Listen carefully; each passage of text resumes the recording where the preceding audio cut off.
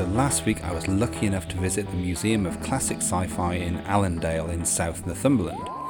It was kind of one of those weird situations where we'd booked the holiday and there's this holiday let that we had in a town nearby. We hadn't realised we were as close to this place as we were, and Doctor Who magazine arrived, and there's all this stuff about this museum and its curator, Neil Cole, and his passion and how he looks after the museum and his vision for it and all this. And it was like, oh wow, this is amazing. And then it was like, oh wait, we're going to be really close by during that holiday week. Andy's open now and COVID's kind of getting there and it's possible.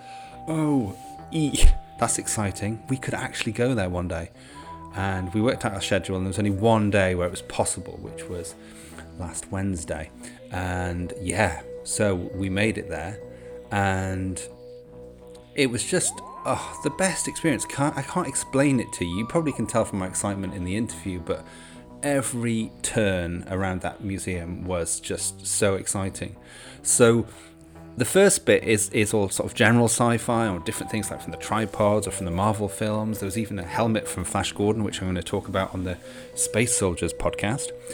I kind of deliberately didn't go through the TARDIS doors on the left too soon because I was so excited about going through those TARDIS doors and all those ideas and experiences and nostalgia of the Blackpool Museum that I'd been to before. And I'd also been to the Llangollen Museum and also the Museum of the Moving Image years ago. And it was just like, I kind of didn't want to, take it too fast. So when I went through those doors and started looking at the exhibits like the Exelon head and part of a Sea Devil arm, and then there was a Season 18 corner that had, oh my god, it had a Gundam and it had guard uniform from State of Decay. That's to die is the purpose of guards.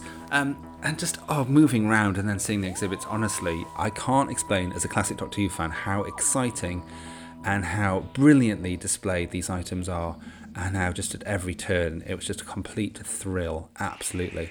And there's some huge pieces in there, like proper, like authentic, original, big Doctor Who monster props that you kind of think, how is this here? I can't believe it that it's here. I can't believe that the Garm is standing in front of me right now. I can't believe that Mestor is there. I can't believe that, just so many different things that were just like, the Cryon. Just everything was just so brilliantly lit, put together, curated, restored, and Neil's passion for the place and for Doctor Who is so obvious, and I think that'll also come through the interview that I had with him. Okay, so cue intro music, and after that you'll hear me talking to Neil rather excitedly after my tour of the museum.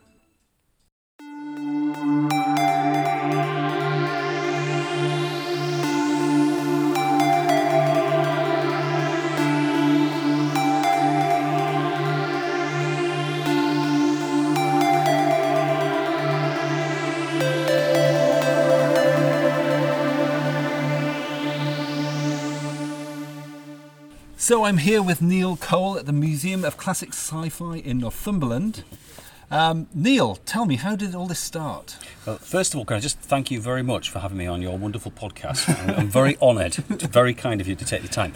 The museum started in 1975 when I was in Blackpool as a young boy.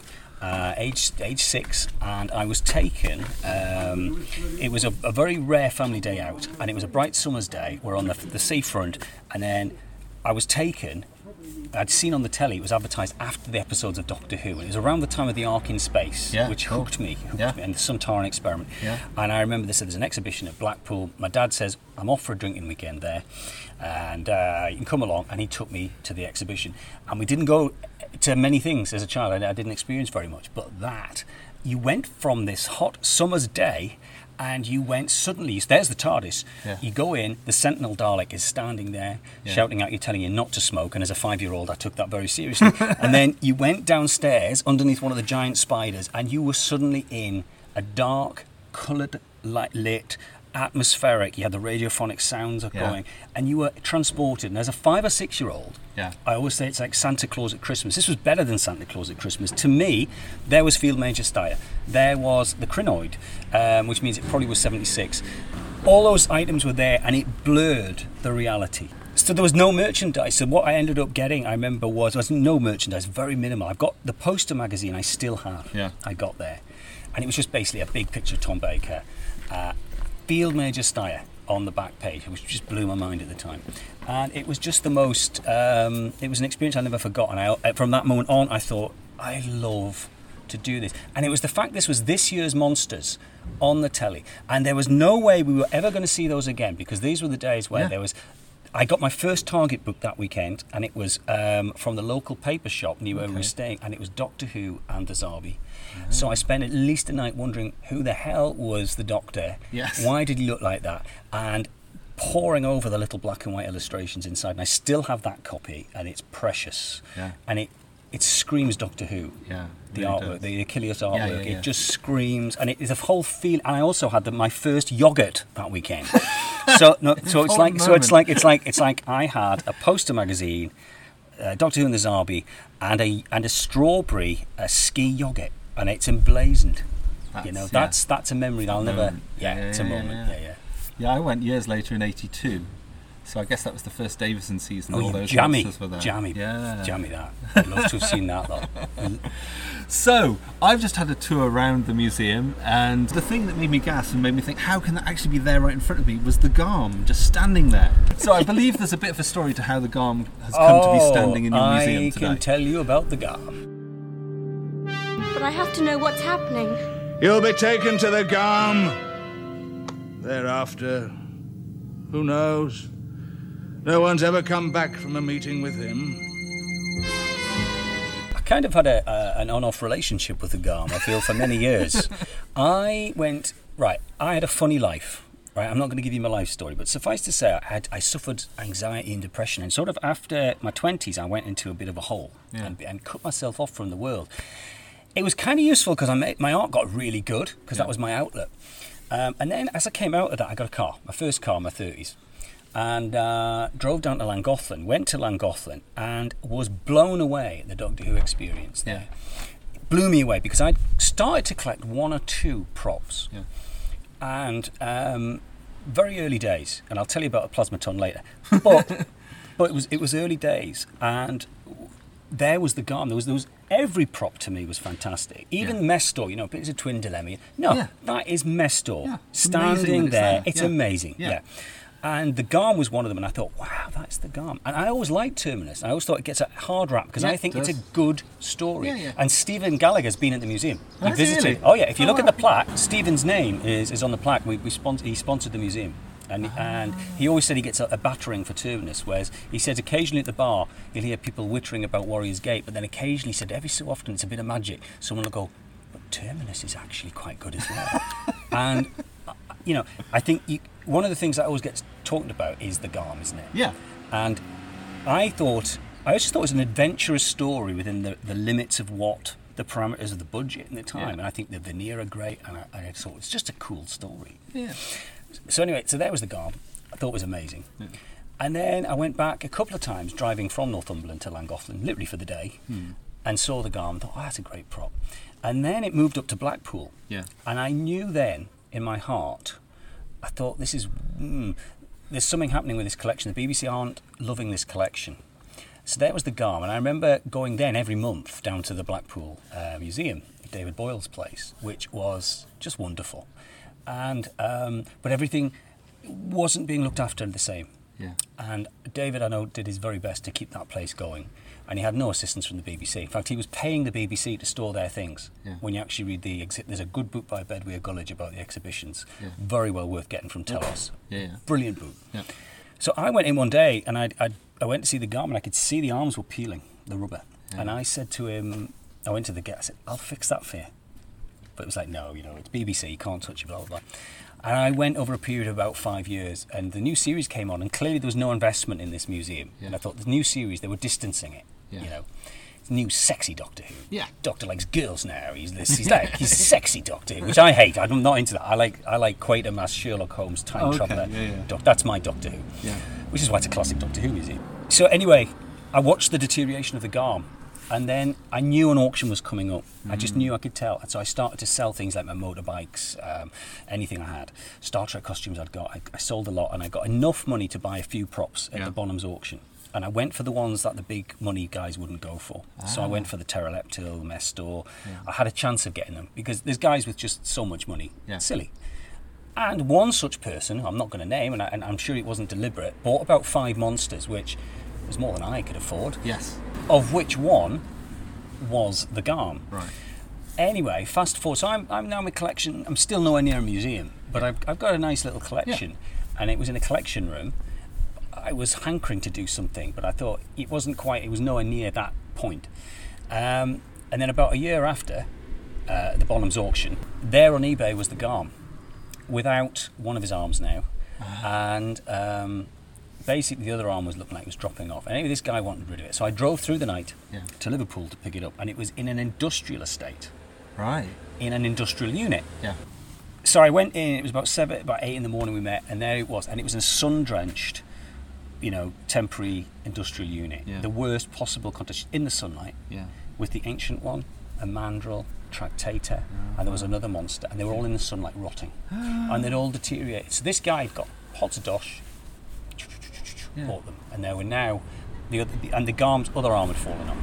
So I could have, if I had had the money, could have offered him more for the others. I didn't have it. I had that, just enough to get the Garm. So I got the Garm back, and I think he's the sort of monster to me. I love the Daleks, I love that, but Doctor Who always tends to be about Daleks and Cybermen. Yeah. And to be honest, I loved growing up the fact it was a range of monsters. Yeah. I love season 12 because you had, the giant robot, which is amazing. Yeah.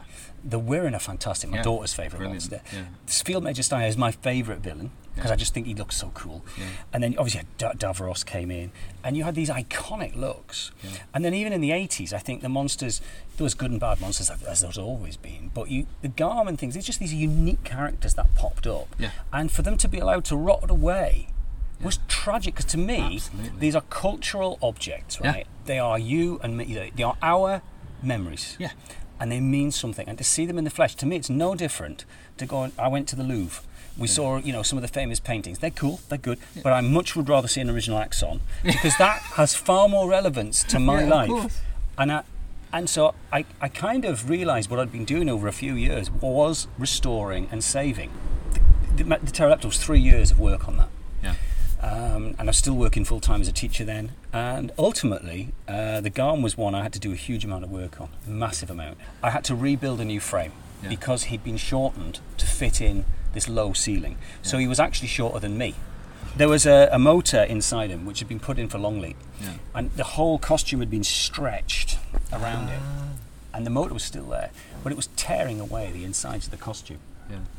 So basically, it was what I had to do was build a new frame, and I can send you pictures of this. Yeah. They literally had to build a new frame, and everything I do is do it as I do it. I'm not trained in anything, but I'm handy, and when I turn my hand to it, I can generally do stuff. So it wasn't as much sculpting. This was like protecting the costume, raising up the height, and I managed to get it the maximum height to fit between two beams in the museum, because he's a big lad. He's a big bugger. Yeah, and I met Sarah Sutton a few years ago, and she said, she remembered him. He was fainting all the time. The poor guy. Yeah. He was a basketball player, and he was just collapsing, and he could have the head on for minutes at a time. Yeah. The one thing I have done is I've sculpted 2 new full arms for the Garm, and they're huge. They're over a metre long each, about a metre and a half each. So they're brand new. Brand new. I've sculpted them from scratch. Wow. And if you notice in there, they're not on yet. I've got rods on there to take the weight. And in the case facing the Garm, where the veneer armour is, which is Valgard's armour, that's actually amazing. Yes, Andrew Burt, brilliant actor. Brilliant actor. There's the hand, which I need to put a plaque in. That's the last bit of the Garm's arms, bless it. And basically, you can see the hands in close up at the end of episode 4, where he has to hold the lever to stop the ship blowing up. And it's just a fabulous piece. And to me, it's a bit of classic science fiction history. And there's not another. Yeah. And I think he's the sort of character that clearly the big money collectors aren't interested in. Yeah. He's not. And it's sad, because I think they are really important. Because the Daleks, there are so many Daleks in the world. Yeah. The sad thing as well is that all the original 60s ones have been bought up by very big money in America and New Zealand. Yeah. So we're never going to see them again. And they go into collectors' rooms never to be seen. Yeah. Yeah. And I'll be blunt, before we got this house, I was about to sell my collection because I could no longer see the point of owning it. I had 2 children and I needed... it was just like, well, I've seen this every day. Yeah. Okay, there's that, there's this. Yeah. But it's the sharing of it, that's the thing. Yeah, and that's know. part of the passion for you now, Yeah. with it, is it? It was at this point in the interview that Neil revealed that he had a new exhibit that had just arrived in a box that was in his house. When he told me what it was, I was kind of so ridiculously excited that I sort of begged him to say, I said, look, before I leave, could you possibly open it and show me the new exhibit? And he very generously did, and I actually filmed the unboxing video, which may not be out before this podcast episode, so I decided not to spill the beans here just in case it's not made its way out into the world yet, because that's his revelation to give, not mine.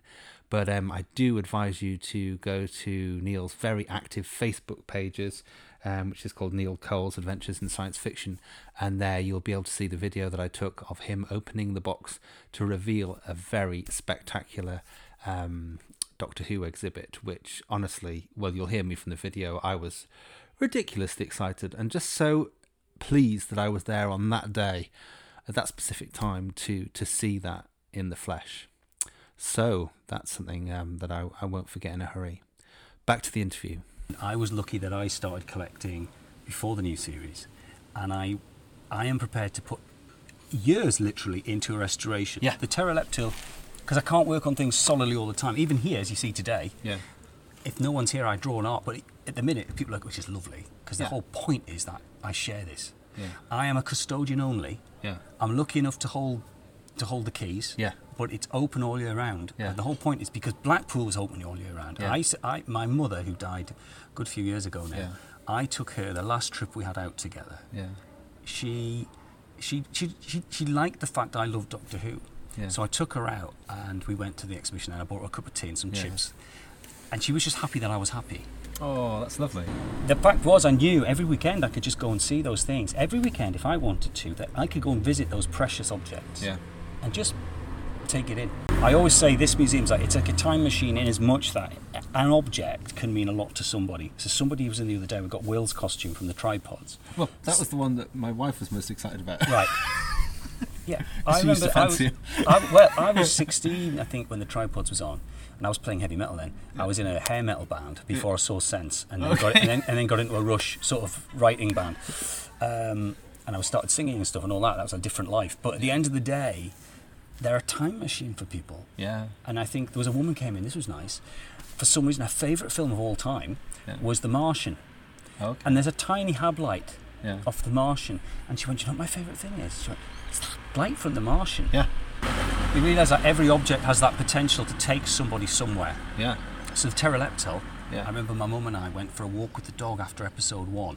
Okay. And my dad was teaching then. Yeah. And he drew the Pteroleptil from memory, because of course there was absolutely no public, there was nothing. Yeah.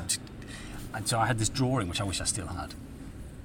And so it was like, to me, it was like we went down to the woods where we walked, and it was like, it was the Pteroleptil's there. And it was that, I don't know, that's what it does. Yeah. Absolutely. It triggers Yeah. memory.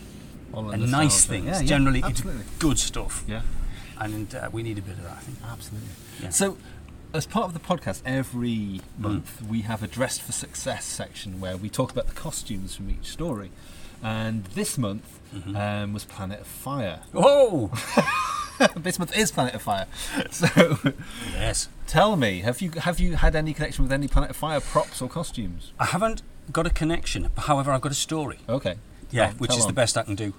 I nearly had, right, I can tell you this, I nearly had a costume, a Sarn Dweller's costume about 2 months ago. Okay. But they wanted too much for what I considered. Sarn Dweller's costumes, to me, are one of the less interesting costumes, because I always say, well, put it this way, when they were sold off in 1990 at the Bonhams okay. auction, and they were sold off as racks.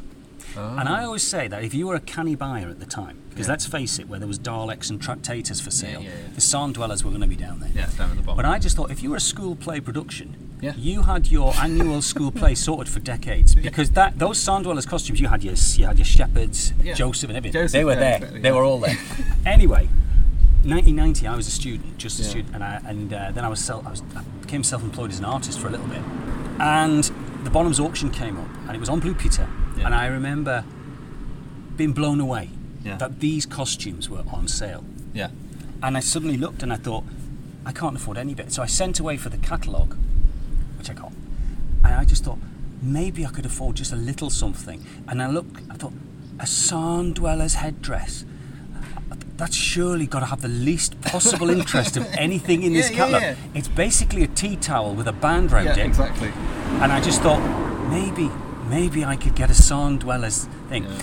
And then the irony is now, I would like a Sarn Dweller's costume because I want an object from as many stories as possible. Right. But the one I saw recently, which I was so close, I thought, no, you're not skinting yourself Yeah. for effectively a school nativity costume. Yes, indeed. Because I will know it's from Planet of Fire, but Yeah. how much people... I always now have to think about what is the value of an object for the visitor. Yeah. I am very limited in money. Yeah. And I'm on Patreon now, so I do like monthly magazines, bits and bobs to bring extra in. But ultimately, it's a not-for-profit museum, so it's like everything goes just back into the museum. So I now am very conscious of like what impact will a piece have, and I'm short on space. And I had to think, right, will this Sarn Dweller's gown and tea towel really give people a buzz? Yeah. And I thought, not really, No. if I'm honest. Yeah. And I don't mean to be, you know. I maybe Perry's top or Turlo's shorts might be different. I don't think I could handle Perry's top. So I think I'd have to just give somebody else the display. Yes. Moving on. Wonderful. So the costume that I saw today that also took my breath away was perhaps unexpected. Now I'm telling you, which is Toosa's skirt from Robots of Death. I mean, how did you get your hands on that? You're trouble to ask. You're taking the magic out of life. That was simply through a dealer. Okay. There are dealers who do all they do all day is hunt out props and buy and sell, and that was simple as that. Yeah. Which means you pay a lot for it. Yeah. So I'm not saying it was not a cheap No, purchase. I can imagine. However, it was Robots of Death, Yeah, exactly. and I like the character of Toos. Yeah. I think the costumes in that story overall are brilliant. They are. I think they're lovely. I mean, you can take the mick out of them. It's panto and all the rest, but I think fundamentally, for the time they were made, they are bloody good. And I think that story is fantastic. My dear friend Simon Horton, who runs the Whonatics Doctor Who group, he was equally blown away by Toosa's skirt. He's the other. You're the second person. That to him is a piece of magic. Yeah, absolutely. Toosa's skirt. Yeah. And I was delighted to get it. One of my favourite pieces is the Galsec rifle because I was going to ask you. Yeah. my favourite story is Sontaran Experiment. Yeah. Because it was like where I lived. And I loved Steyr, and I just remembered it very clearly. And I saw that gun for sale in America through an auction, and it had BBC ray gun, 1960s BBC ray gun, and that was it. And I looked at it, and it's all rusted, And I thought, what's that? I thought, and BBC. And I thought, couldn't picture it. So I just went over it, and then suddenly I got the season 12 script book, and it had Tony Oxley's drawings in for the gun. And I suddenly went, hang on. Yeah. And I realised, it's lost a few bits. Yeah. It's lost the plastic on the front. Yeah. And then it had discoloured, and then it's got a blue barrel. And I realised, I looked at the pits, the blue chrome was still there. And I thought, shit, it's the bloody Galsec gun. Not only that, it's got the wiring. Yeah. And when I did more research, there was two made, one lit up, one was wired and wasn't wired. I thought, it's the bloody light up gun. Yeah. And it was also the one that was then used for Callie's gun in Time Squad. Oh, wow. With bits stuck on. And you can see where the glue is. Right. Where they stuck bits on. Oh, that's brilliant. And I ended up getting it from America. It was a couple of £100. But it was a remarkable... Again, it's the sort of thing a dealer now would probably want thousands for. Of course. And this is what I'm saying, I couldn't afford these things. So I get offers to sell things all the time. My reply is, I could never afford to buy them back. And for me, this is not about these going into someone's room. It's about they're there. Yeah. And you can come and see it any time. To share. And to share. Yeah. And to look after properly. Yeah. A huge number of costumes from the 2010 auction went to New Zealand, to a museum in New Zealand. A lot of costumes went. Yeah. They came back this year because the owner, bless him, had died. Yeah. The humidity and a flood has nearly destroyed them all. Oh, so a lot of the things that were in the Blackpool Museum, many pieces are trashed. A good example, which somebody actually said, could you fix it for me, who bought it, was, and I didn't bid on it. It's the first time I didn't bid on a costume. Yeah. Was Zog's costume from The Ultimate Adventure. Oh, yeah, I saw that. And it's gone. It's fur. Right. Yeah. Basically, what would happen is I'd have to make a new sculpt of the entire head, arms, anything. And at that point, I thought, well, this isn't really original. And I have resculpted, like the cheetah person in there, I've resculpted the face. amazing. Thank you. I remember it took me That was a sod to do. I bet it was. I ended up putting fox's eyes in. Glass eyes looked the best. It was a sod because without the cowl on, which is all original, it looked wrong. And it was only one day, and I was literally going mad with that. And it ended up looking like a pussycat. Then it looked like wrong, and then and eventually I got it, and I put the thing on. I went, oh, it's okay with the hood on. And that was that. Yeah. But it took some. But it's all original, but that face. So I feel like that is a cheetah person with a restructured face. But with something like that Zog, it would have just been, that's my sculpture with some bits of fur stuck on. Yeah. And I think this is the problem when you get people who buy these things and they don't know what they're doing. Yeah. You end up with pieces, they are going, the Hemivore there, I've had for 15 years. Wow. I sealed that, moisturised it, sealed it, and there's been no deterioration in time. Yeah. There are so many highlights at Neil's museum, whether it's the Cyber Scout or the Plasmaton from Time of Flight, Sill's headpiece from Vengeance of Varys, a Megarian from Terror of the Vervoids, one of the Mordrin Undead Mutants costumes, Malin Tekka's outfit from Timelash, Ahika's gown from Bane of Morbius. Oh, the list is endless. But if I had to pick just one that was an absolute, oh my god, it was turning a corner and seeing a Broton from Terror of the Zygon standing there. Oh, just amazing. I had to ask Neil about Broton. We can't have this interview and not talk about Broton. Yeah. I turned the corner, there was Broton. Yeah. Wow. Is he new to the museum? Basically, another bit of irony or whatever you call it, synchronicity. I was an art teacher full time. Somebody came in one morning to school. The parents just donated this really big old mannequin. Do you want it? Yep. I love mannequins because I can sculpt on them. So I thought, I know, kids, what should we do? Because I have a Doctor Who club. Yeah. I've had one for 20 years or so. And I said, what can we do? And I said, Zygon. That's what we can do. We'll build a Zygon, he said. Because that'll be easy. So, because I thought, well, everyone can sculpt a sucker, And built a Zygon. At the same time, Mike Tucker contacted me, having seen me on Facebook and stuff, and he went, loving your Zygon, Neil. I'm doing I'm restoring Broton at the minute. And I said, you wouldn't put on the school page that you like what I'm doing, BAFTA effects artist, which he did. Yeah. And then we stayed in touch. And anyway, about 3 months ago, whatever it was, he just went, look, Neil, I'm shifting out studios. I'm shifting space around. Broton's going to go on the loft, and I really don't want him to. And there's nowhere I'd rather he went than here. Wow. Broton, your spaceship's been destroyed. This building is surrounded by soldiers. I control the Skeleton. I can destroy this planet or become its master. That is the choice I offer your world.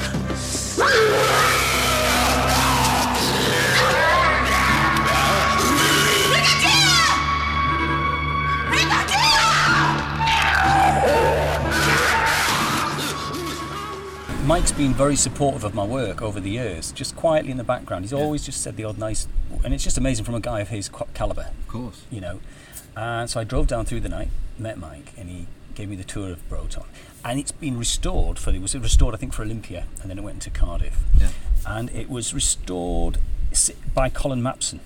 Oh yeah, visual effects designer. Yes, but Colin, uncredited, did the original Zygon costumes as part of the team, but he wasn't credited. So it always goes to sort of James Aitchison and Friedlander. Yeah. Well, they were the chief people on it. But Colin Mapson was one of the guys doing all the rubbering up and everything. So he then restored one of his own bits of handiwork. And what Mike said was, actually, it's starting to go a bit already because we've done it exactly as we did in the 70s. So he was really interested in how I'd done the Pteroleptil. He said, I love what you've done with the Pteroleptil. And I went, No, Mike, no, it doesn't work like that, mate. I'm asking you the questions. You know what I mean? You are the master. I am your Padawan. Yes. So Mike just was lovely. He really loved what I'd done with the Pteroleptil, which was really humbling. And he's a lovely guy, and he basically had a good natter, and he just was very keen that it came here. Yeah. He said he couldn't think, and he said it's on long-term loan. He probably need it back at some point.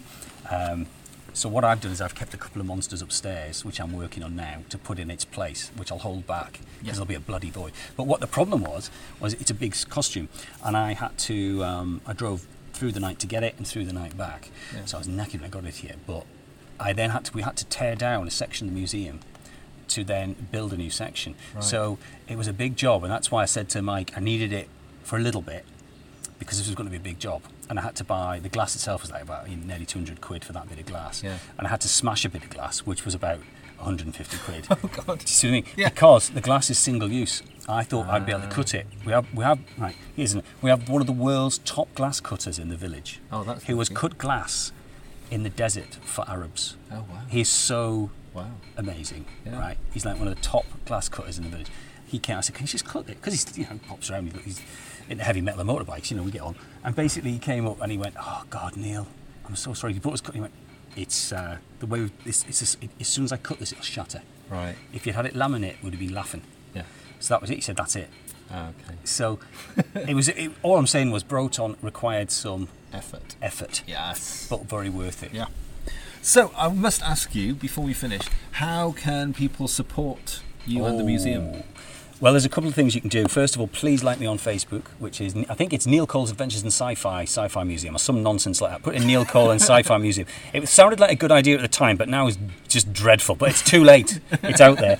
That would be great. Just to support on Facebook, share posts is magic, because we are in a little bit of an out of the way place. We're basically halfway between the Lake District and Roman Wall, and it's a beautiful place because it's quite quiet. Apart from today, of course. Yes. It is generally a nice place to visit. The scenery, it's an area of outstanding natural beauty, and it's a nice place to have a relaxing break.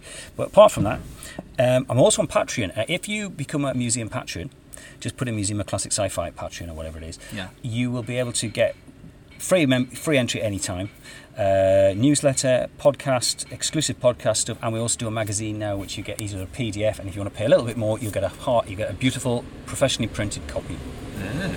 And if anyone wants to donate anything to you, just do it. Because this guy looks after the things properly, and he restores, and he keeps. Look, I would happily pay.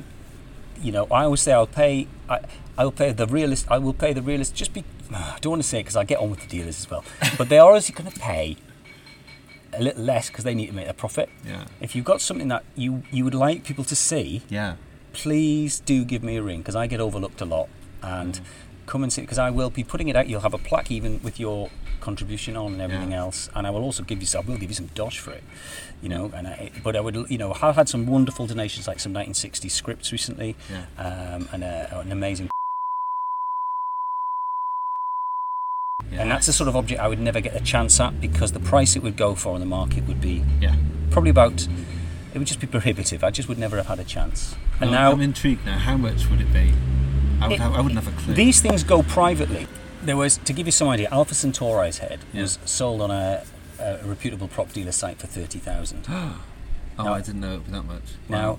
Now, you've then got a lot of these things that are sold privately, so you don't know how much they go for. Actually. But they're still big bucks. And the thing is, you've got just rafts of collectors, and some collectors, are very wealthy people. And is that it? And so a little museum like mine is, I'm very content because I think the collection's really good, and I built it through persistence over 30 years, really.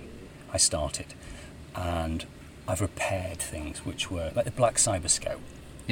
Huge amount of, about a year of restoration in that. And that's how I've been able to, it's not afford, I've put the time in.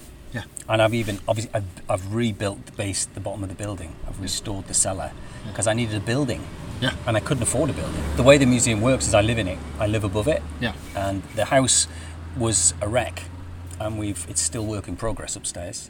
But we had to start with the floor anyway because it was damp, and it was flooded, so we had to get all the water out. And that took about a year to find where all the water was coming from. So that's how I've been able to do it. But it's been through. Every so often I'll get somebody else say, "Oh, you're a lucky fan," and I'm kind of like, if I'm honest, luck's not really got much to do with it. No, as you said, persistence. It's persistence hard work. and graft. I mean, it's one thing just buying a prop. Every stand is bespoke.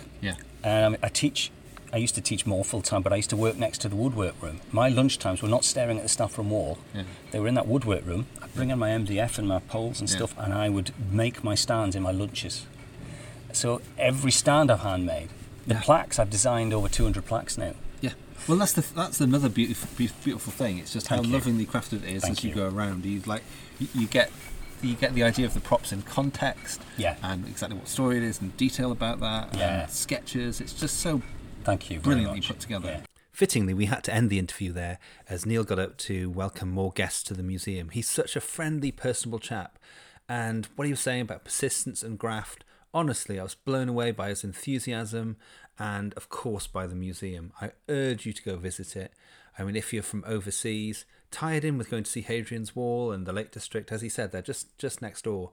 And if you're in the UK, you've got no excuse, honestly. Just such a brilliant setup, so much to see. You'll be there for well over an hour, I would say. And, he's the sort of guy that lets you go round again. But honestly, rarely have I met a nicer Doctor Who fan. And such a pleasure to spend some time there. So I'd also say become a Patreon. I've done that as well.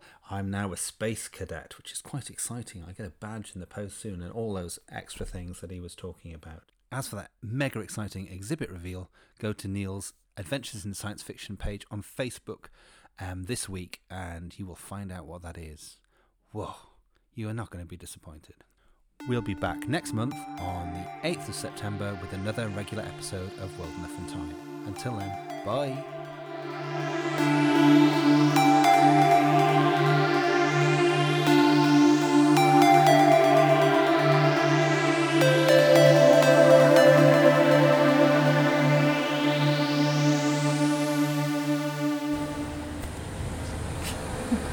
Busiest day there's ever been in Arundel. I've never seen so much fucking traffic. I'm from somewhere that's in the middle of nowhere. Anybody else? You know, there's a royal visit on. Anyway. Sorry. It's fine. Alex and I swear on the podcast all the time, so swears are fine. Are you alright with swears? Oh, good. I like swearing.